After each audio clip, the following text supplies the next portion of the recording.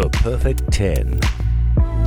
With Steve Allen, voice of the NRL and six-time radio award winner. Yeah, welcome. Episode 38 of The Perfect 10, proudly brought to you by Robson Civil Projects. Our next guest coming up in a few moments is Dan Ryan, Premiership winning coach with the West Coast Fever. They won the title for the first time in their history against the Melbourne Vixens. But what makes Dan's story unique is he spent time at the Adelaide Thunderbirds, and can you believe he lost 27 games in a row? Lost his job, went to the UK, used his own savings, by the way, and scored a job with the Leeds Rhinos. A couple of years later, he goes through an exhaustive interview process, lands the job at the West Coast Fever, alongside Sue Gordian. Janelle Fowler is there. She's the world's best goal shooter. The Jamaican has rewritten the record books in the last couple of years, and they create history by winning the first ever title for the West Coast Fever. I love a good redemption story. One of my favourite movies is Cinderella Man, starring Russell Crowe, and it's the story of James J. Braddock, the heavyweight champion of the world, who was written off back in the 1930s. So any story where someone's told they can't do something and then they achieve greatness, I'm on board 110%. We'll go live to Dan in WA in just a few moments. The podcast, as always, brought to you by Robson Civil Projects, and lately they've been posting on their Instagram page some black and white nostalgic photos, and one that I really love is from 1950. So this is back when Ron Robson first started the business in Gosford. Eventually his son Peter takes over. He's now chairman of the board.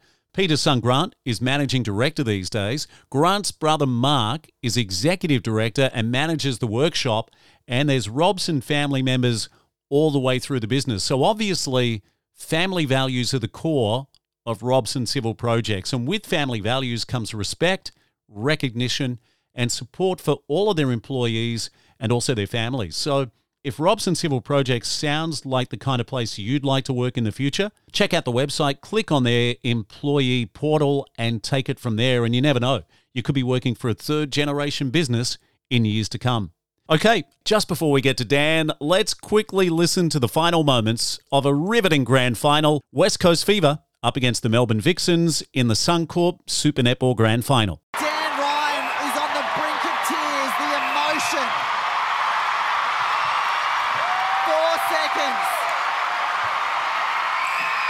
The final shot, but little too late. It is fever pitch here at RAC Arena in Perth as they take their first premiership in 25 years. What a grand final, and commentary from one of my dear friends, Catherine Cox, an absolute legend of the game, and courtesy of Fox Sports and also KO. Okay, let's get to Dan Ryan, a premiership winning coach in 2022. I think you'll love this episode. Dan Ryan, welcome to the Perfect 10. Thanks for having me, mate. Looking forward to having a chat today. Yeah, absolutely. And congratulations again on just an incredible season and the grand final win against the Vixens, 70-59. Your team virtually perfect, although I'd like to get your thoughts as a head coach. What a day for you guys. It must seem surreal. Yeah, it really does, to be honest, mate. I think it's, we're a couple of weeks on now and it's slowly sinking in, but you still always get those moments where you get a flashback thinking, did this really happen? Is this real? So it's been quite a special time for all of us involved. And I think probably, what stood out to me so much over the past few weeks is how far-reaching the win has actually been. And I moved house the other day and the two middle-aged men who were the removalists come and gave me a big hug. They knew exactly what had happened. The barista in the coffee shop, the old lady crossing the street at the supermarket. It's just touched so many people, which I think is the really special part about winning a premiership, and obviously the club's first in its 25-year history. So, yeah, a really special time, mate, and everyone's really celebrating and enjoying it as they should. Yeah. How was the media coverage in WA? So we're talking AFL Heartland. Were you front and back page of the paper? Yeah, it was terrific coverage. And, the week leading up to the grand final, there was something in the paper and on the news every single night. And post it lasted for probably about 7 to 10 days of extensive coverage. And, we had a parade in the city centre hosted by the City of Perth, and we presented a special shield from the City of Perth as well. So just so many great elements that have come from it, and the coverage has been exceptional, as it always is here in the West. The West Australian newspaper in particular do a great job supporting the team. So, yeah, very special time. Yeah, I'm really looking forward to the podcast. I kind of really want to delve into where your love of coaching began and whether you went on some kind of pilgrimage, whether you had mentors. Also want to find out about you as a player, because you're an absolute superstar, a captain of the Australian team. Just on the grand final, though. So through the season, Vixens get you twice in the home and away rounds, but then you beat them in the major semi. And I think the scoreline's 71-62. Is that where finally you've got the belief that you can get the job done? Yeah, I think it was a really significant win, to be honest, in a number of different ways. But going into that game, I knew that we were capable of a performance like that, and I knew that we were building towards that. So I made it really clear with the playing group that whilst we lost twice to the Vixens in the home and away season, and then a third time including pre-season cup grand final, we never really gave ourselves a good showing in those two performances. Vixens played very well both times, and we were very competitive, but we were nowhere near our ceiling or our potential, which we took a lot of positivity from and a lot of hope and a lot of excitement, knowing that when it comes together, we're going to be a very different outfit. And there was a real quiet confidence going into that major semi-final that things were coming together at the right time, and that we really had ourselves in a fantastic position to strike the Vixens in that semi-final. I feel like when you go into a game like that and you haven't beaten the opposition and you know you haven't played well when you've lost to them, it just gives you this little quiet confidence inside to know that now's our time. And the way we performed in that first 15 minutes of the first quarter of that semi-final was, I think, a significant moment for everybody in the team on, off the court, going, this is what we've been working for and this is the quality that we can produce. So it was quite a pivotal moment, and certainly the catalyst for, I think, the unbreakable belief that stayed within the group all the way until the end of the grand final. Yeah, Dan, I want to talk more about the grand final, and I've got 1,000 questions about that process and some of your star players, but let's unpack your netball history, because you fall in love with this game from a very young age. Can you tell us more about that? Yeah, my mum played a lot of netball when she was younger, and I've got 3 brothers, and it was a sport that we were all introduced to pretty early on as young kids. And I started playing the game as an 8-year-old, and I can remember from the age of around 5, 6, 7, sitting on the side of a court watching mum play, and it was just something that I gravitated towards really quickly. And as I said, played my first game by the age of 8 and loved it. And obviously when I turned 12, you couldn't keep playing netball anymore, but I was as a boy, and I was really fortunate that the Crow Netball Association, where I was playing down in Geelong, created their first ever mixed league, so I could actually keep playing. So I was really fortunate that I was able to continue along playing netball, and a couple of years later made the Victorian team as a 14-year-old. So yeah, it's just been something I think that's always been a huge passion of my life, and just one of those things I think as a young kid that you get really passionate about, really invested in, to the point of obsession at times. And netball was that sport for me. And obviously, you know, I'm very close with my mum, and it's a very special thing that we share together. And yeah, certainly been a huge part of my life, but started all the way back as an 8-year-old kid. Yeah, amazing. And what about your brothers? Did they play too? Yeah, we all played at different stages. My oldest brother was very good, actually, and he was invited actually to try out for Victoria and had no interest. So I kind of went along in his place when I saw the flyer. And my second oldest brother, Tim, has a great story around when we played in the same team. You could only have one boy on the court at a time. And he recalls a story in a grand final where I told the coach to get him off the court so I could get back on. We ended up winning the grand final, so it was a very smart move. But he never lets me live that one down. And my youngest brother, Mark, he was basically my training partner in the backyard. I would pay him 50 cents for a one-on-one battle, and first to 15, I'd give him a 13-0 head start, and I'd still keep him at the post. But very special memories with my brothers and their involvement in the game and the part they've played in my journey as well. Yeah, great stories. And I tried to find some footage today of you in action. I mean, have you got grainy old video cassettes? I do. Yeah, I've got a lot of VHSs, and still a lot on mini HD tape recorders and those types of things. But I stopped playing around 2013, I think was my last year playing at the elite level. And probably the years after that is when they started to stream national championships. And now there's great coverage of the men's national championships and international games, which is fantastic. So it's just incredible to see where the men's game has come from compared to when we were playing, and what coverage and visibility we used to get. So it's a really exciting growth that's happening in our sport. And but yeah, certainly got lots of boxes made of the old VHS tapes of me running around a court, but can't say that I've watched them anytime recently. It's amazing. You said you made the Victorian team as a 14-year-old. Yeah, so the under-19s and one of the youngest to make it. And there's a few that have gone on to do that in recent years as well, which is brilliant. And went on playing in the Open team, I think, when I was about 17 or 18. So progressed through the pathway pretty quickly. But was just so lucky that I was captured in the under-19 so young, because around that 12, 13, 14, 15 age group is where a lot of young boys that love the game get lost to the game because there's no pathway. And now I think men's netball, and there's a lot happening within the state bodies in the organisations to ensure there's sustainable pathways for boys to move into the men's game, which I think is fantastic. And just really lucky that my association back in Geelong created a mixed comp so I could actually stay in the game, because I would have been devastated if I had nowhere to play, that's for sure. Yeah, with netball in Victoria, virtually every club is associated with an AFL club. Is that correct?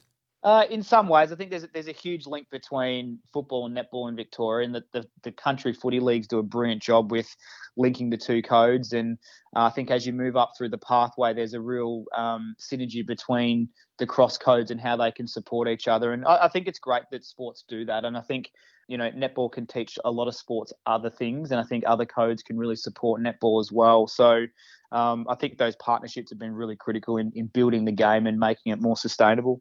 I mean, tell us about representing Australia in the sport that you love and pulling on that green and gold. And who were your opponents? Well, that was my dream as a kid. My dream was I had two dreams as a young 8-year-old boy. It was to captain the Australian men's netball team and be a sports commentator at the Olympics. Can't say that I've done that just yet, but no, certainly being able to live the dream of representing my country in netball was something I'll never forget. And, spent a good 15 years there playing in the Australian team, and some of the best memories, some of the best friends I've ever made, and still to this day. And, there's nothing like standing on the side of a court, hearing the national anthem, and then competing against New Zealand, who were obviously our arch rivals. And, just wonderful, wonderful memories of, brilliant experiences and moments in my life that I'll never forget. Hey, Dan, for our listeners, where did you play? Were you a centre? I was a goal attack, actually. It was quite interesting that I was quite short and small compared to all the other guys running around. And I remember when I was first selected in the Victorian team at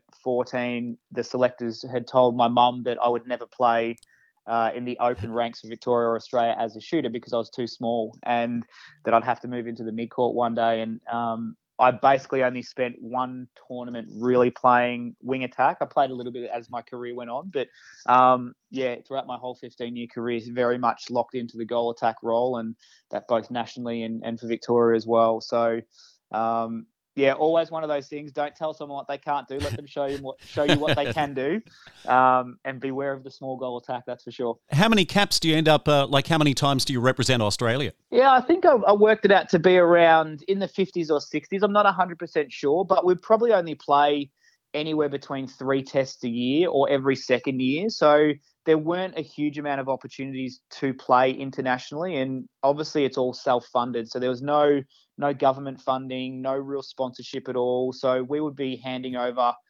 anywhere between $10,000 to $12,000 a year just to compete. That's both representing Victoria to national championships and then internationally for Australia as well. So it was quite costly and, difficult I obviously relied on my parents during a lot of those early times to support me in doing that. And not an easy task, but there weren't huge amount of opportunities to play internationally. And, I think we're probably still now post-pandemic getting back into the stage where there's going to be some great opportunities for our Australian men's netballers in the coming months. So, always cherished every cap, but there certainly weren't as many as what I would have loved to, that's for sure. Hey, Dan, you mentioned commentary. Let's hope you're in the box in 2032 in Brisbane at our home Olympic Games. That will be absolutely amazing.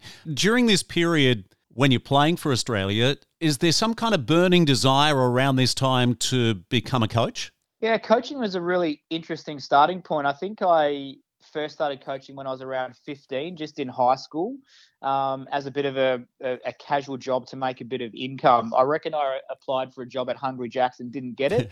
And so the last resort was to turn to coaching. So I just remember coaching a year 7 and year 8 girls team just around the corner from my high school, and did that 2 nights a week after school for an hour, and then they'd play on a Friday night. And that's where it all really started. And then my first kind of, I guess, taste into it, where I started to get a real interest in it, was when I joined the Geelong District Netball Football League, coaching Corio Devils. And that, I think, is where the passion started to really think about coaching as something that I did love to do. But to be honest, I only saw it as a hobby up until about 2012, when I was offered an opportunity to jump into the high performance space at the Adelaide Thunderbirds as an assistant coach. And at that time, there were no male head coaches professionally, and I didn't really see the pathway or the opening. But once Rob Wright got appointed at the Swifts, I think in 2014, a lot of my thinking shifted, and I thought, if he could, I can. And that kind of sparked the interest in coaching becoming something that could potentially become a career path for me. When you talk about playing netball as a young boy, I mean, we're in a different society now, and we kind of embrace every kind of pathway. But was that tough back then as a young boy playing netball?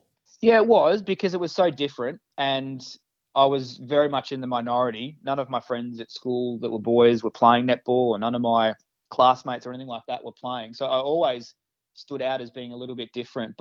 And you'd get a bit of flack for it as well, like a lot of kids do through primary school and the start of high school. However, I was really headstrong, and I always thought, if you love what you do, it doesn't matter what anyone else thinks about it. And I just loved playing netball. I loved the game. I knew so much about it. I was so invested in it that I was never going to let someone's comment or someone's disapproval be the thing that stopped me from doing what I love, and it should never. So it certainly was tough, but I think now, you look at society these days, and it's far more open-minded. It's far more inclusive. We're far more diverse. And, I certainly hope that, the perception of boys or men playing netball has shifted dramatically. But like I said, at the end of the day, if you love what you do, it doesn't really matter at all what anyone else thinks about it. As long as you're enjoying it, that's what matters most. Yeah, well said. Obviously, I've got a question here about glass ceiling, and it sounds like Rob Wright is the man that smashed that down, and you followed. Yeah, I think it was, we've had a few before Rob as well, the likes of John Fletcher that have had head coaching jobs in Commonwealth Bank Trophy and state teams and things like that. But I think in the real professional era, Rob was definitely the first. And, he did the hard yards going through the pathway system and a lot of years as an assistant coach. And when he finally got that opportunity to head coach at the Swifts, it really was a light bulb moment for me to think, well, if I stay the course and if I continue on my journey, if Rob can do it, I can do it too. And at the time, I was working full-time at Sky News as a sports reporter and presenter. And once Rob had got the job, something straight away switched in me around wanting to pursue coaching as the career, and then putting my media space to more of a hobby. So I owe a lot to Rob and his journey in the impact it had on me. And I'm sure he's aware of that in some capacity, but probably very unaware in other spaces about that as well. But yeah, he was certainly a pioneer in our game, and glad to have been able to follow suit and make a really sustainable living out of being a coach now. Yeah, so how do you end up in Adelaide? Yeah, so Jane Woodlands-Thompson was obviously the head coach of the Adelaide Thunderbirds at the time during the ANZ Championship era, and Marg Angove, her mum, was my Australian men's coach. And so I met Jane a few times through Marg, and our Victorian men's team and Australian team used to go to Adelaide and play against the Thunderbirds in pre-season matches, and formed a strong friendship there with Jane. And just out of the blue, after winning national championships one day, we were messaging back and forward, and I just let her know that the boys had won, and she just asked me if I'd be interested in coming over to Adelaide and becoming one of the assistant coaches of the Thunderbirds for 2012. And I was starting to get an interest in coaching at that level at that time, and I was working in State League back in Victoria, and still working for Channel 10 doing some netball commentary, and got approval from my bosses, I guess, to be able to do both, and made the move over to Adelaide and jumped in as the assistant coach from 2012 onwards and spent 4 years there. So it was very much an out-of-the-blue opportunity that popped up, but one that was too good to pass up. And certainly I sit here today having won with fever, knowing that I would not be here today right now had Jane Woodlands-Thompson not identified something in me and provided me with a platform and an opportunity. So she's been one of the most influential figures in my career, one of my most loyal friends and critical friends, but just a great mentor. And it just goes to show that along the journey that, you need people on your side that back you in and give you those chances. And Jane was a pivotal factor in my development. Yeah, and she's a legend of the game, no doubt about that. Yeah, she is. And, we're in touch all the time still. And, she's really exploring her horizons in what she can do in the game and outside of the game. And she's just a brilliant operator and, yeah, someone that I'll always be very deeply connected to because of our past together and also, how much I guess we've supported each other respectively along the way. Isn't it massive when you go from assistant coach to head coach? They talk about it a lot where we are in the National Rugby League that you can be an assistant for your entire career and really there's maybe a lack of pressure, particularly when you look at the head coaching role and, it's a brutal environment, isn't it? Yeah, it really is. And I think, one of the biggest myths in elite sport is that the assistant coach role prepares you for the head coach role. And I think that is 100% incorrect. I think it gives you as an assistant coach a good insight into how things work, but because you're not accountable or responsible for the entire operation, or you're not having to make the difficult decisions or have the hard conversations or manage the workload or be responsible for boards and upper management and all those types of things, it doesn't necessarily give you the grounding that you need to be able to be prepared for what the head coach job throws at you. And I think the best way to prepare to be a head coach is just to head coach and to win and lose and succeed and fail and thrive and struggle and experience all the different complexities of what head coaching can bring, because the assistant coach chair won't necessarily prepare you for that. So two very different jobs, two very important jobs, but very different in terms of what they consume and the complexities of them. Hey, Dan, Barack Obama at his inauguration, I'm sure you probably saw it, but he said there's nothing so satisfying to the spirit, so defining of our character, than giving our all to a difficult task. Now, that's certainly what you did in Adelaide during 2 just incredibly tough years. And there's a lot of talk that you're a scapegoat. Netball South Australia, I think they went through 5 coaches in a really quick period, in quick succession.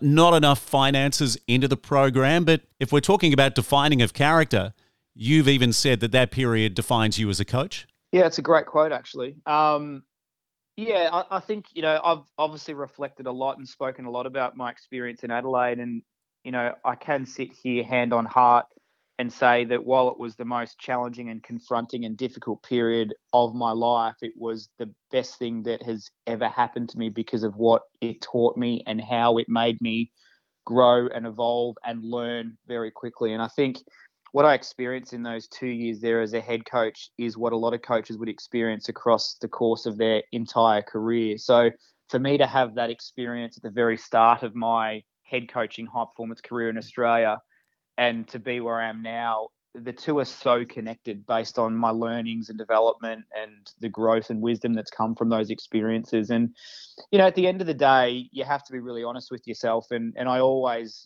upon reflection now, I'm like, I wasn't ready for that head coaching job at that time. And the club itself certainly wasn't ready to be supporting a rookie head coach.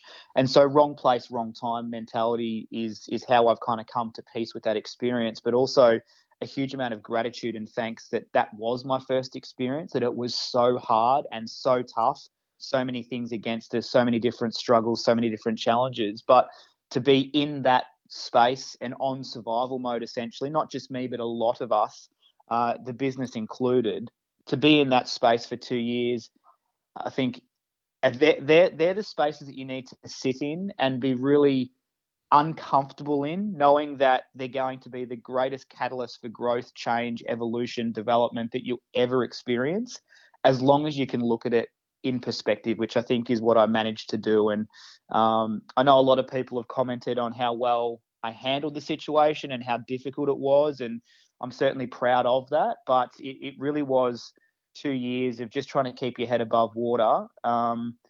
And I think probably what I'm most proud of is that I continued to coach afterwards, that I didn't let that be the moment that defined me as such. I was really determined once it was over to ensure that experience was going to be the start of me, not the end of me, and that those 2 years had to be worth something. And I wouldn't be sitting here today had I not had the struggle and the hardship of those 2 years at Adelaide, because they were the best training ground and the best space of learning and development for me that I could ever possibly have hoped for.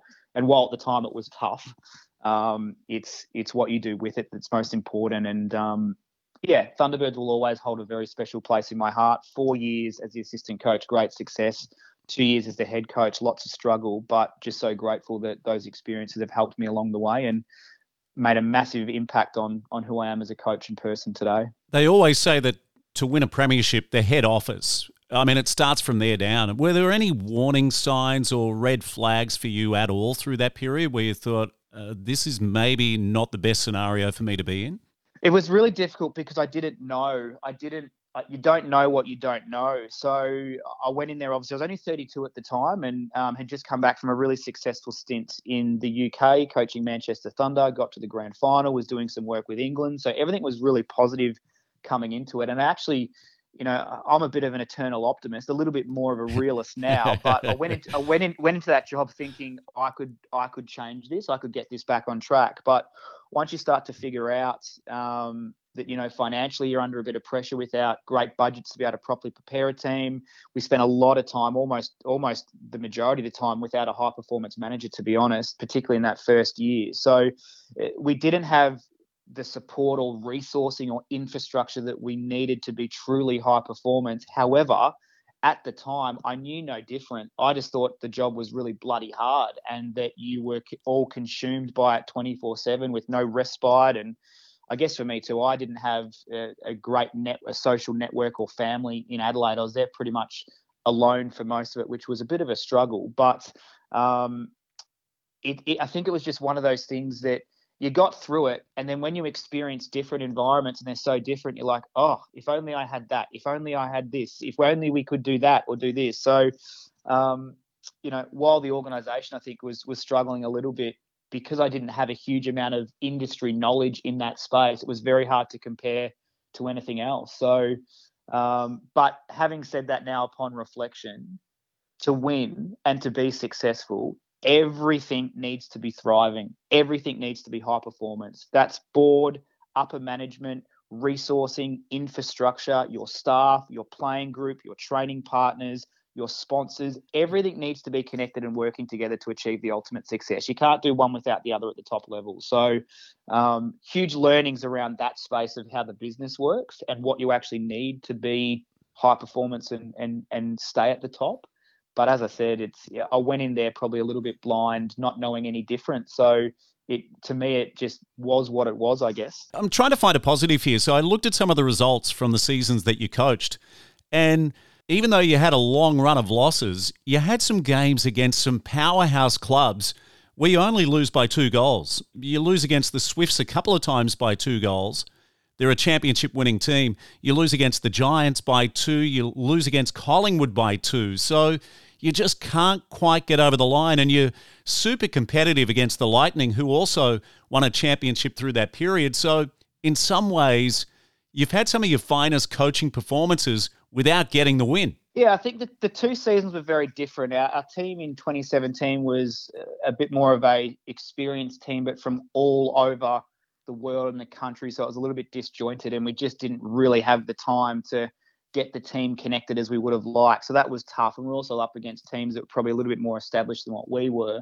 Then in the second year, we made a lot of changes to try and, I guess, start a rebuild and have a bit of a light at the end of the tunnel mentality that the team was heading in the right direction. And we put a lot of investment into young emerging youth there with a few experienced players. But because we were so raw and so new as a team, and you had all these other teams that were well established and years ahead of us, it was really difficult to compete on a level playing field with them. So I think my biggest take out of those 2 years, though, is how important it is as a coach to respect winning and losing equally and to have a really healthy relationship with both. And I think when you look at my story where you've lost 27 losses in a row, you just imagine what that's like as a coach to have to pick a team up after every single game, reshape the mentality at the start of the training week, try and motivate them to believe that they can go again the following week. The energy it takes to do that again and again and again for 27 consecutive games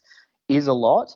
But I just think it's such an important space to be in to learn, because if you don't know how to accept losing at the top level, or if you don't know how to handle losing or see losing for how much it can give you if you're willing to dive deep into it, you miss a really important part of what sport is really about. So I think what those experiences gave me, like I said, is a really deep respect for winning and losing equally. And I think too, one thing here I did at Fever this year is to ensure that we really enjoyed every single win that we had, because it's so easy to quickly move on and dismiss it as, oh yeah, another win in the bag, all good. But to actually appreciate how hard it is to win a match in this competition is so important, because the alternative is quite grim. So I've got a very healthy relationship with winning, enjoy it, stay in the moment, and with losing, no worries, let's pick out what we can learn and let that be the catalyst for what we do as we respond the next week. So tough experience, but so much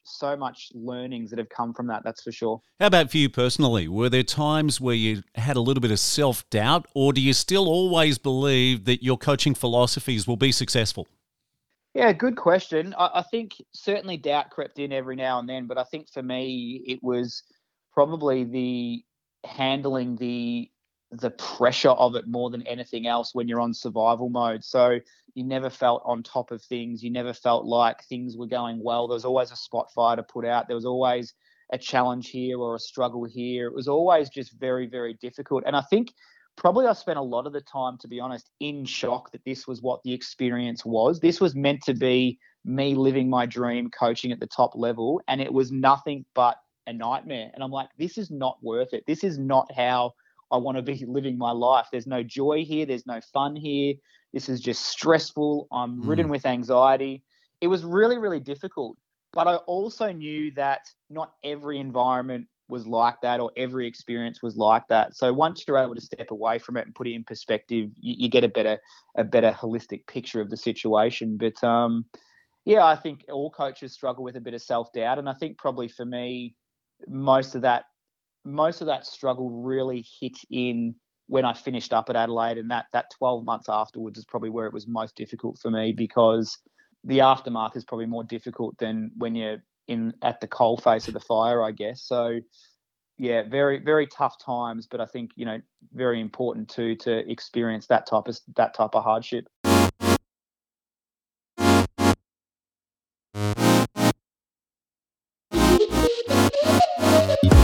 Yeah, Dan, we can take a deep breath now, because I think that's most of the negativity out of the way. Now you move to the UK, and is it true you go there for just $5,000 or £5,000 because you want to step straight back into the coaching environment? Not quite. I go there with $5,000 of my own savings to basically keep me afloat. So it was a really interesting time, because after I finished up my contract at Adelaide, I quickly moved back home and moved back in with my mum for about 4 months. And during that time, I was just figuring out what I was going to be doing next. And I was adamant that I firstly had to keep coaching and wanted to keep coaching. I think if I didn't keep coaching straight away, I could have easily very much been lost, because no one was really picking up the phone going, hey, are you okay? What about this job? What about that job? You're very much left to your own devices. So lucky for me, I'm pretty persistent and resilient, and kind of, created my own opportunities, I guess, and was going through the process of applying for the head coach job at Northern Ireland, thinking it would be a great opportunity to coach at the World Cup, coach internationally, have an experience like that, and was successful in that appointment. But the job itself was not full-time, not part-time, very much a casual contract. So it didn't pay a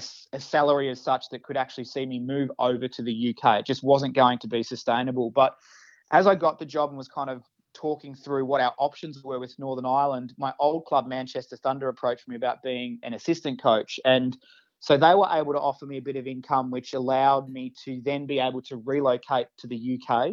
Because if they didn't come to the party, I would have either had to fly in and out to Northern Ireland for camps, or not be able to do it, essentially. But because Thunder come in, I had two little casual jobs going that were enough to get me by. And then obviously I had to pack some of my savings with me, and had $5,000 in my bank account just to dip into whenever I needed it. And basically after that first 12 months from leaving Adelaide to the end of that World Cup period, that $5,000 became my safety blanket, because everything I was earning was basically going straight back out to expenses, with a little bit of disposable income here and there. But certainly went from a major pay cut from being a professional coach in Australia to then two casual jobs initially over that 12-month period before then things turned post World Cup. Northern Ireland extended my contract. They got sponsorship to turn my job into a part-time position. And then Leeds Rhinos approached me around coming on board as their head coach as well. So it was a huge roll of the dice that I took in going back to the UK. I knew that it would be tough financially, but for me, it was always about the opportunity. And I think that's why I'm so grateful to my time in the UK, because Karen Rollo at Northern Ireland and Debbie Hallis at Manchester Thunder, both incredible supporters of my journey and the opportunities they provided me to keep coaching more than anything. And, that 3-year block I was in the UK, great success, great opportunities, really diverse experiences too, which broadened my skill set. But certainly a very tough 12 months after Adelaide, but landed on my feet pretty quick after that, that's for sure. Yeah, yeah. And what's the standard like in the UK? We know what the English superstars are like, and they'll be one of our main rivals at the Commonwealth Games. But what's their domestic competition like? Yeah, it's really grown. It's a great domestic competition, to be honest. It's definitely the third best in the world, behind Australia, New Zealand, and England sitting in third, obviously, with their competition. And a great platform to refine your craft as a coach. Great international talent there from all different countries of the world. And really, to be honest, a great platform for the next tier of competition in New Zealand and Australia. And, they're really trying to professionalise the league over there, and they're making some great inroads, and Sky Sports great supporters of it. So I've loved my time in the UK, and it's certainly been a huge catalyst for my growth, and had some really great people support me in my journey along there. And, certainly a great place to go and do what you love to do. So are Leeds affiliated with the famous rugby league club as well?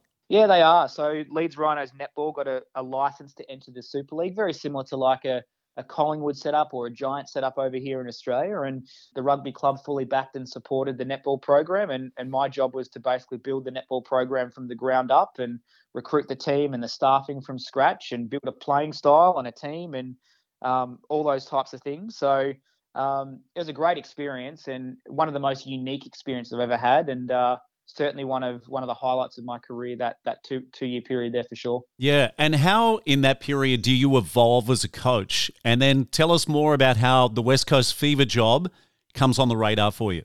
Yeah, I think the Leeds Rhinos job for me was probably the first time since moving back to the UK and post-Adelaide where I was able to, for the first time, put everything that I'd learnt and gained and developed over the last, say, 3 to 5 years into practice. And I think what was so unique around Leeds Rhinos is that it was a blank canvas. They'd never had a team as the inaugural team. So what we built was going to be authentically ours from a playing style, a culture, all of those types of things. So it was really special to be able to build that and to be able to, I think, just put my own mark on it with the influence of all the players and the staff and really create a united front. And this is our team and what we contribute is really important. And I love that project. It was one of the most fulfilling experiences of my life. And it was also a team that I recruited with a philosophy of providing opportunities to those that really needed them. And, there was a few players I think that had been discarded early in the English pathway that I recruited and, saw them get back into the England program and those types of things. So it was a really special year for all of us. And we had Danelle Wallam from Australia now playing with the Queensland Firebirds come over and have her first taste of high-performance netball, and she blew the competition away. And to make finals in our first year, I think, was something that we're all really proud of. And lots of challenges throughout the season, but incredibly proud of what we achieved there. And it was, an incredible experience in a number of different ways. Hey, Dan, I've watched you on some videos where you talk about teams and culture. So you really step through chemistry and also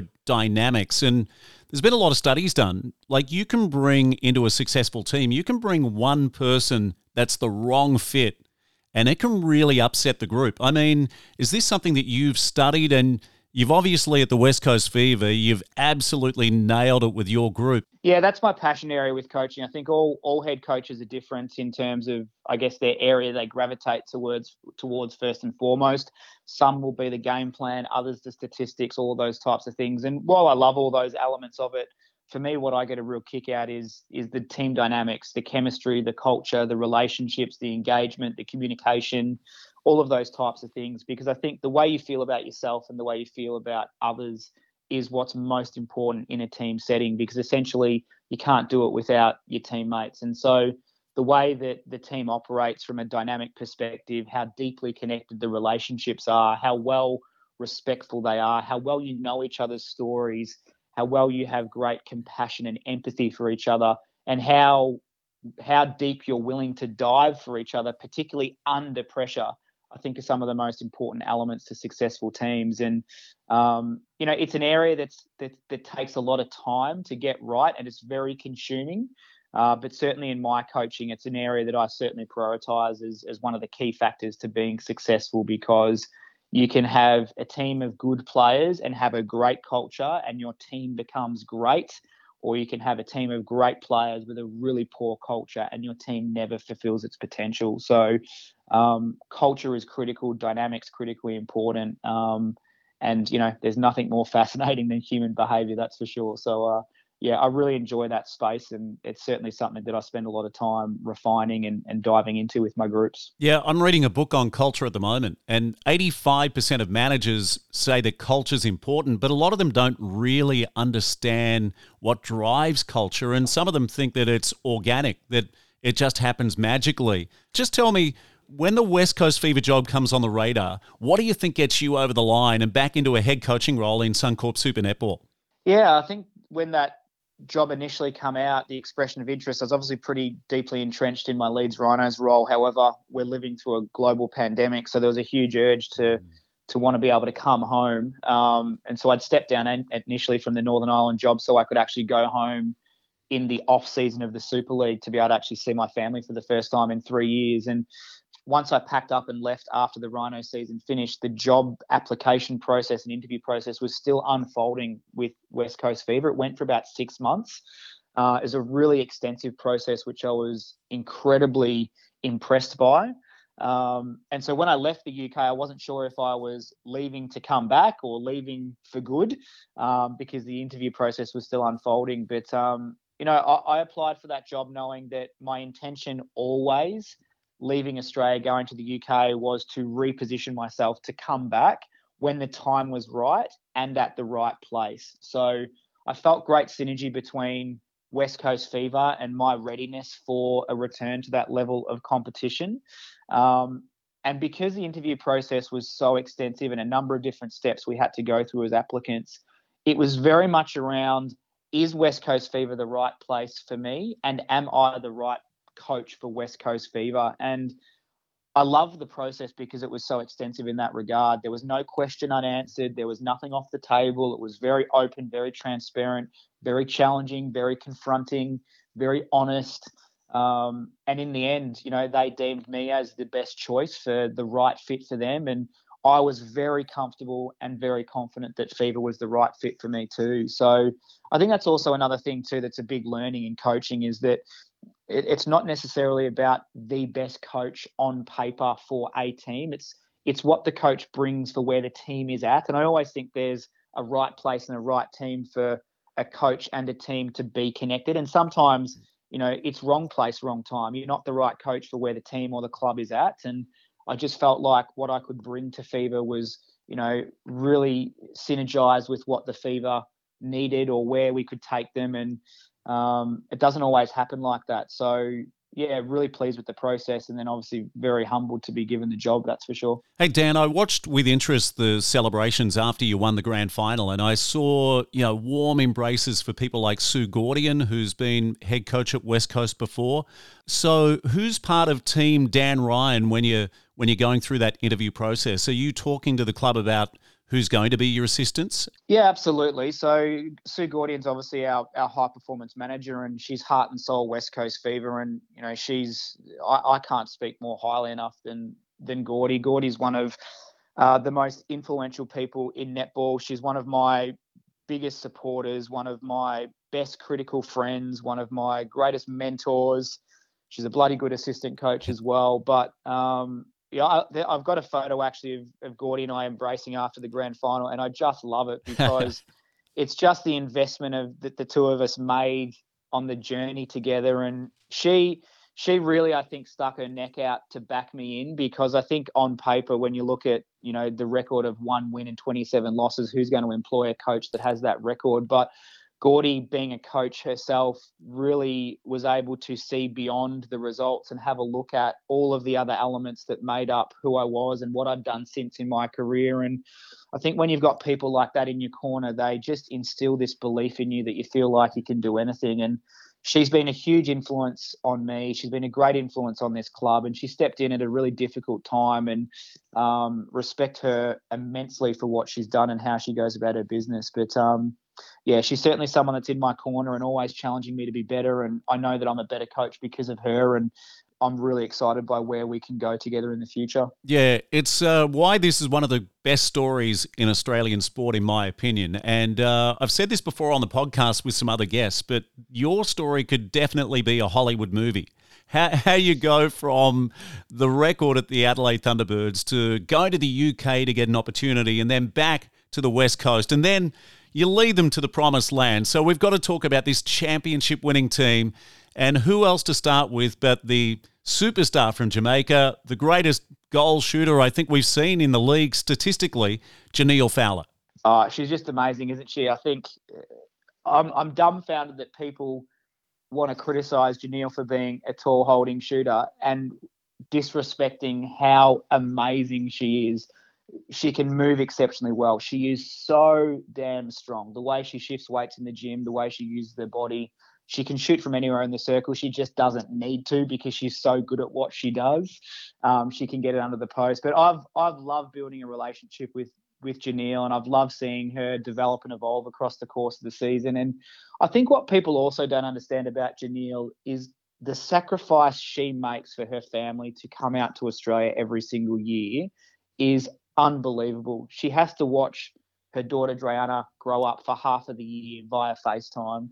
She's away from her partner. She's away from her extended family as well. And I think those sacrifices, people underestimate the impact and toll that has. And if you just imagine what it would be like living away from your 10, 11, 12-year-old for 9 months of the year and being so far away from home, chasing this dream, you could see how much it meant to Janelle to finally achieve success. And I could see in her eyes all year that there was no other option but to win the Premiership and for it to all be worth it and to mean something. And, you know, she's grown her game again. I've loved her hunger and thirst for new knowledge and to be challenged. And I just think she's finally got the reward that she's deserved for so long. And the sacrifices, you know, she is raising a young daughter that is growing up to believe that she can do anything because her mum can and her mum does. So it's a really special story. And I think, you know, I just have so much respect for Janelle for what she does and how she goes about her business. And we are so lucky that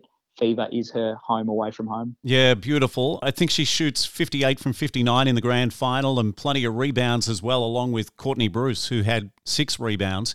What will Janelle do in the future, in your opinion? Well, she's got the hunger to keep playing. She's obviously contracted for next year again. And she said that her body, after the grand final, her body had never felt as good as what it does right now. So she is a competitive beast. She is so eager to learn and get better and evolve and do more that I really think she's got a good few more years in her still if she chooses to play on. So I think she can get better. I think she's still got the drive and the determination to do it. And at the end of the day, she loves it and she simply wants to be better than what she is right now. And I think when you're the greatest of all time and you still want to be better, that to me is an absolute champion. So I'd like to think Janelle can keep going on, but that'll be up to her, of course. But yeah, that the body is holding on really well, and there's definitely more in that superstar, I tell you. A dear friend of mine said you've got to ask this question. So the move from Alice Teague-Neal to wing attack, a masterstroke from Dan Ryan.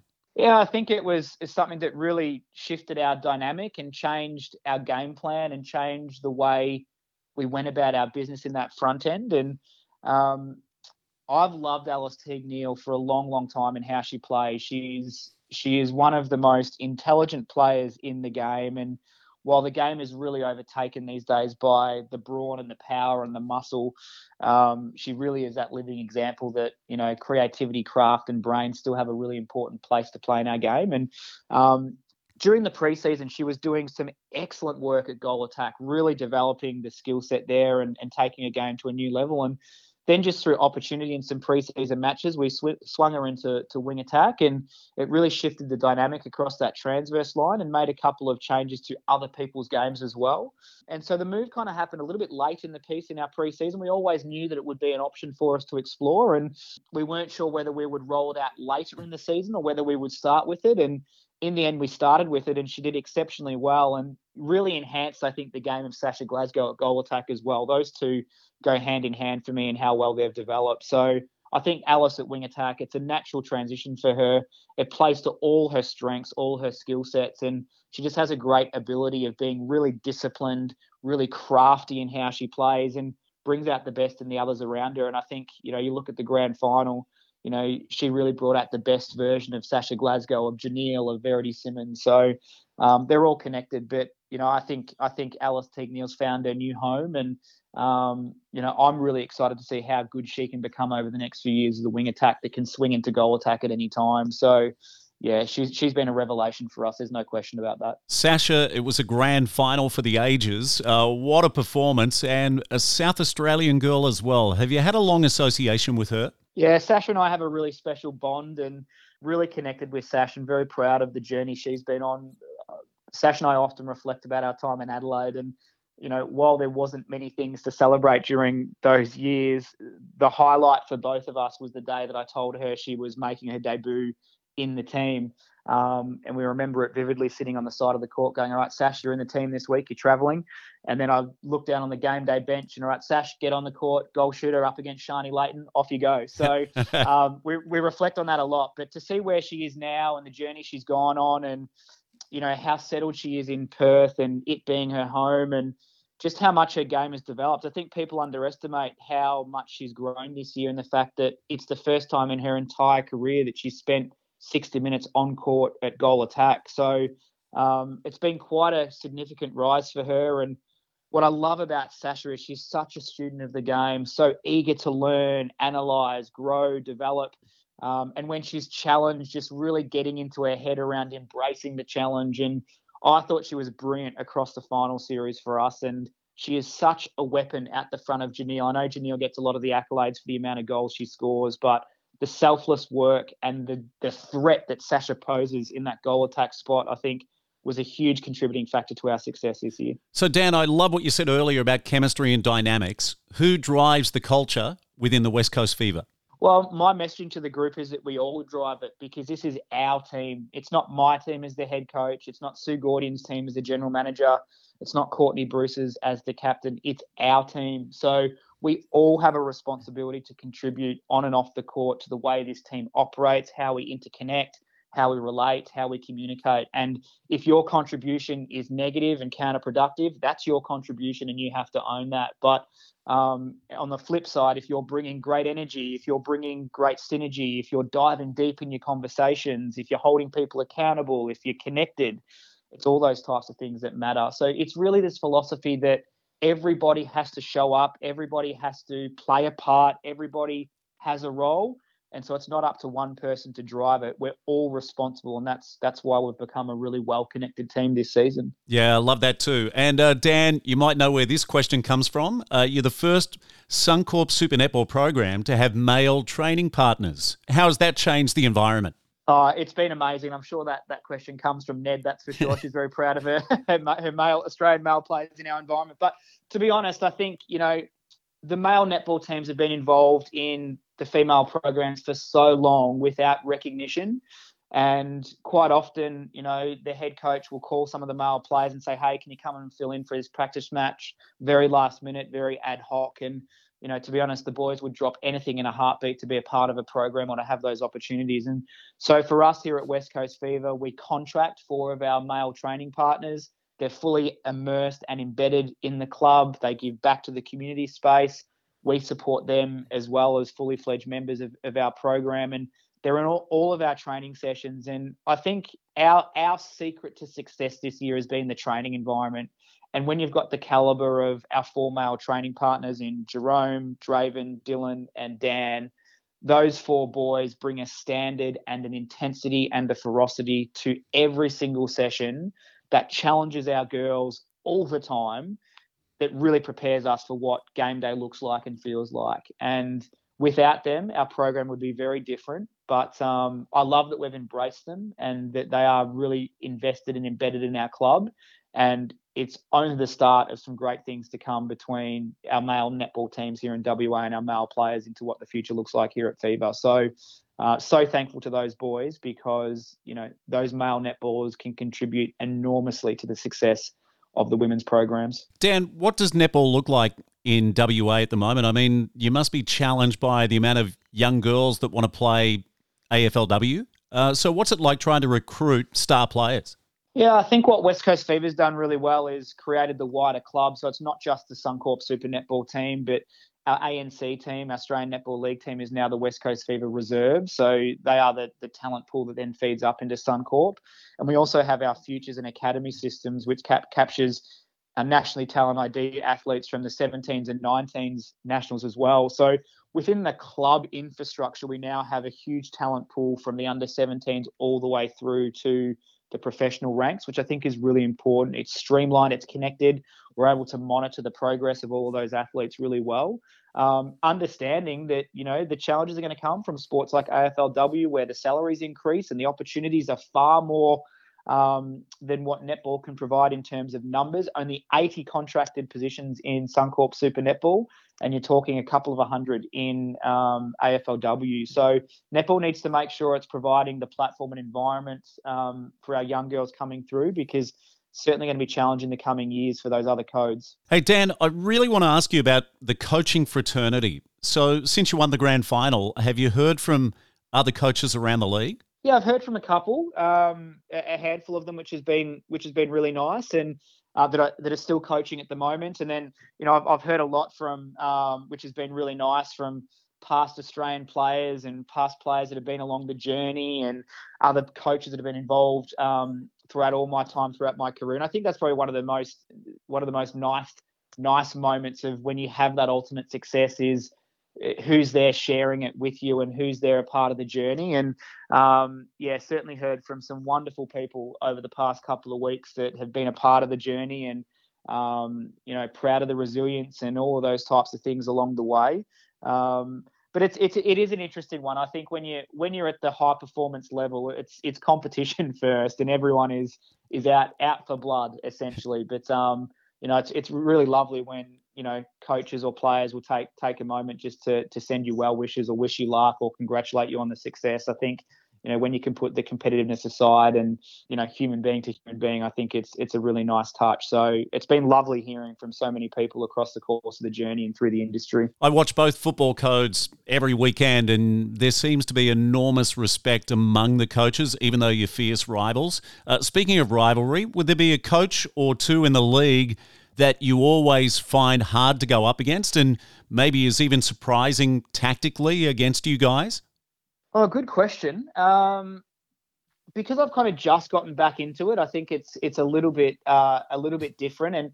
And to be honest, I haven't really spent too much time thinking about what the others do. As always having a fair idea of game plan and strategy in the opposition, but not too much around the individual coach, I guess. I think for me, I've always loved the challenge of going up against Simone McInnes, though, because of how well drilled and skilled her teams are. And I think you look at the Melbourne Vixens, who have always been a benchmark team in terms of quality and skill in how they play the game.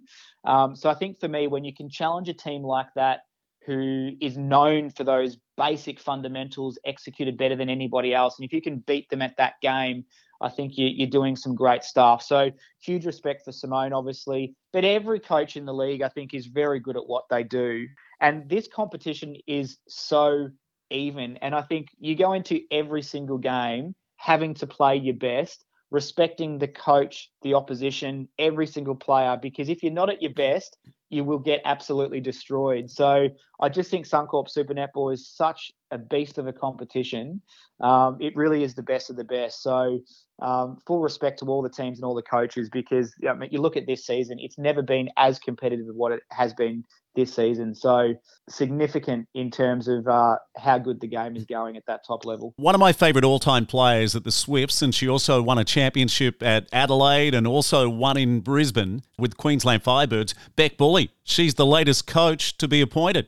Yeah, really excited for Beck. I coached Beck back in the Thunderbirds in the ANZ Champs era. She was our goal defence during some of our golden years, and you could just see it from that time in her career that she was destined to be a head coach. There is, and everyone says this, there is no one more competitive than Beck Bully, whether you're playing a game of netball or a game of cards or whether you're actually walking to the car from the cafe, first one to touch the door, it's probably Beck Bully looking for the win. But no, she's a competitive beast, and I think such a astute coach, knows the game exceptionally well, a great manager of people, and a great communicator. So I think she's going to have a really successful career, and one of the next generation coaches coming through. So certainly looking forward to coaching against Beck, because I think she's going to be a wonderful coach, and hopefully she has great success along the way. It's really exciting to see that new wave of coaches coming through, and excited to see where she goes. Hey, Dan, we're starting to get the wind up from our producer, which can you believe that? Because I've loved the chat today.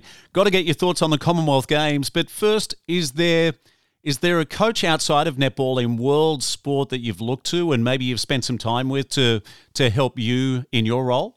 Oh, it's been really interesting because I don't necessarily have one, but I've certainly gravitated to a lot of different coaches in a lot of different codes. But for me, it's more about their story. And I think probably in recent times, I've really enjoyed, following the stories of coaches that have had second chances or second opportunities and what they do with them. So, the coaches like Michael Voss in the AFL or Brett Ratton, I've really enjoyed seeing what those coaches do in their second opportunities. I've got a lot of respect for Nolene Taruru and what she's achieved over in New Zealand as well. And I think too, for me, I am very hungry for knowledge and very hungry for new information and wisdom and experiences. And it's people's stories that really fascinate me. So I read a lot, be it athletes, coaches. I'm a huge advocate for the work of Brené Brown in social science work that she does. And I just consume as much stuff as I possibly can to really broaden my mindset and challenge my thinking. So there wouldn't necessarily be one coach or one key person. I think it's just gravitating to as many different things as possible so that your own mindset and your own skills are challenged through a diverse level of thinking. And there's so much to learn from other people's stories, which is what I absolutely love. Yeah. Commonwealth Games. So your predecessor at the West Coast Fever will lead the Aussies, Stacey Marenkovich. And do you see us on a collision course with the England Roses at the Commonwealth Games in Birmingham? Yeah, I think that's probably the most common occurrence. I think if you're predicting something, an Australia-England final. However, there's something telling me that beware of the Jamaicans, and they do sit in Australia's pool. So I think Australia are going to be really challenged in that final pool match against the Sunshine Girls. And you look at the team from Jamaica, this is their best opportunity ever to do something at a major competition with the amount of Suncorp Super Netball athletes they have in their team, and Rob Wright working with them as well. I think he's going to increase the level of discipline in how they play the game. And the biggest thing for the Jamaicans is their ability to back up towards the end of a tournament, and their discipline, I guess, in the mid-court to be really, really, really consistent and clinical with the ball in hand. So Jamaica are the dark horse for me. I'm not sure about New Zealand. I have a very open mind as to what they could do and have great faith and trust that Nolene will do something spectacular come competition time. But the safest bet at this point in time would definitely be the Diamonds in England in the gold medal match. But I wouldn't be surprised if a boil over or an upset takes place in shaking up those rankings. But I think it's just going to be a wonderful competition. Yeah, and Dan, just finally, some of the great coaches, after a grand final, they pretty much go straight back to work and start planning for the following season. How about you, mate? Have you got your feet up at the moment still, enjoying the moment, as you should, because you led this team to the promised land for the first time in a quarter of a century. Well done, mate. So are you back at the coalface already?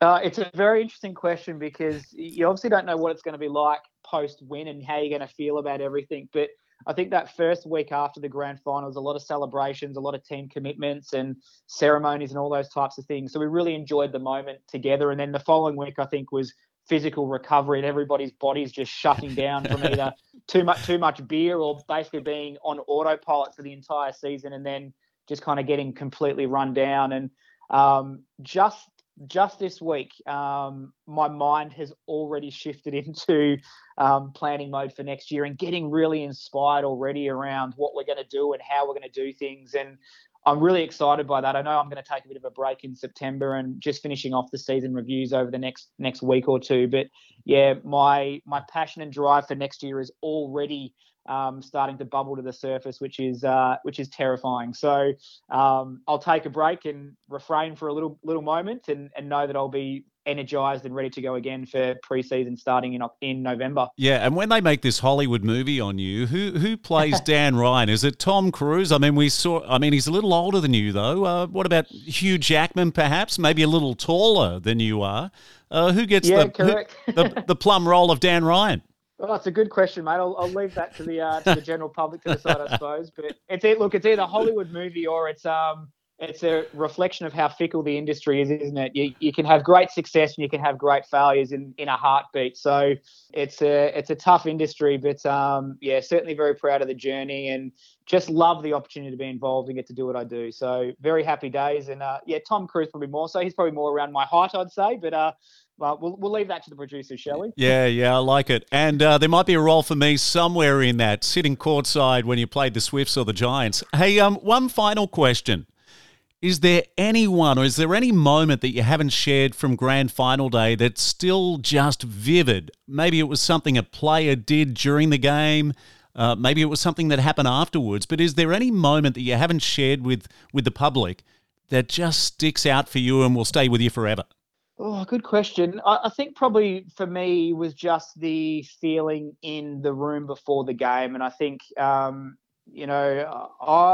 very much a person that, is connected to signs and things happening for a reason and those types of things. And my drive into the stadium, there were some things that happened along the way. I'm like, oh, this is a bit strange. This is a bit of universe working with us at the moment. And when we had our team talk just before we walked out to the grand final, you could see in the eyes of every single player that they, for the first time, truly felt ready for the moment and ready to win. And I think sometimes you can hope that you're ready and hope that you can win, but when you truly feel it in your heart of hearts and you can see that in the eyes of every single person in the room, you walk out of that room and you step onto that court and you know that the only thing that's going to happen today is us holding the Premiership trophy. We all really felt that and we all believe that in our own way. But that moment of connection with the group before we went out there in our team huddle in the change room, I'll never forget that because we knew that we were ready. And I think genuinely for the first time, the players believed it was their time and that they were going to do everything they could to ensure that it was their moment. And that's the way it turned out. So a significant moment that we will never, ever forget. Yeah, well done, Dan. I'm giving you a standing ovation here in the Perfect 10 studios. It's one of the great sports stories of 2022. Congratulations again to you, the entire West Coast Fever franchise and organisation, everyone involved, their fans as well, on winning for the first time the Suncorp Super Netball Premiership. Well done, mate, and thanks again for being so generous with your time. No worries, mate. Thanks for the support. Really appreciate it.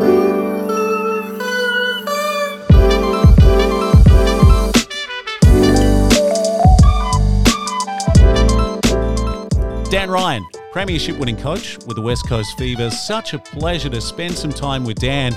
I met him around about a decade ago and I was immediately impressed and really love what Dan and the entire West Coast team did this year to win their first ever Premiership.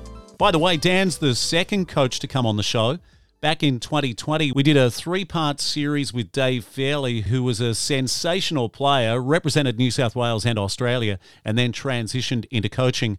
And nowadays is coaching referees at the National Rugby League. Speaking of coaches, in the pipeline is Brad Donald. He'll be joining us soon on the Perfect 10, the head coach of the Australian Women's Rugby League team, the Gillaroos. Hope you've enjoyed this episode of the Perfect 10. Thanks again to Dan Ryan. We'll catch you again soon on the Perfect 10.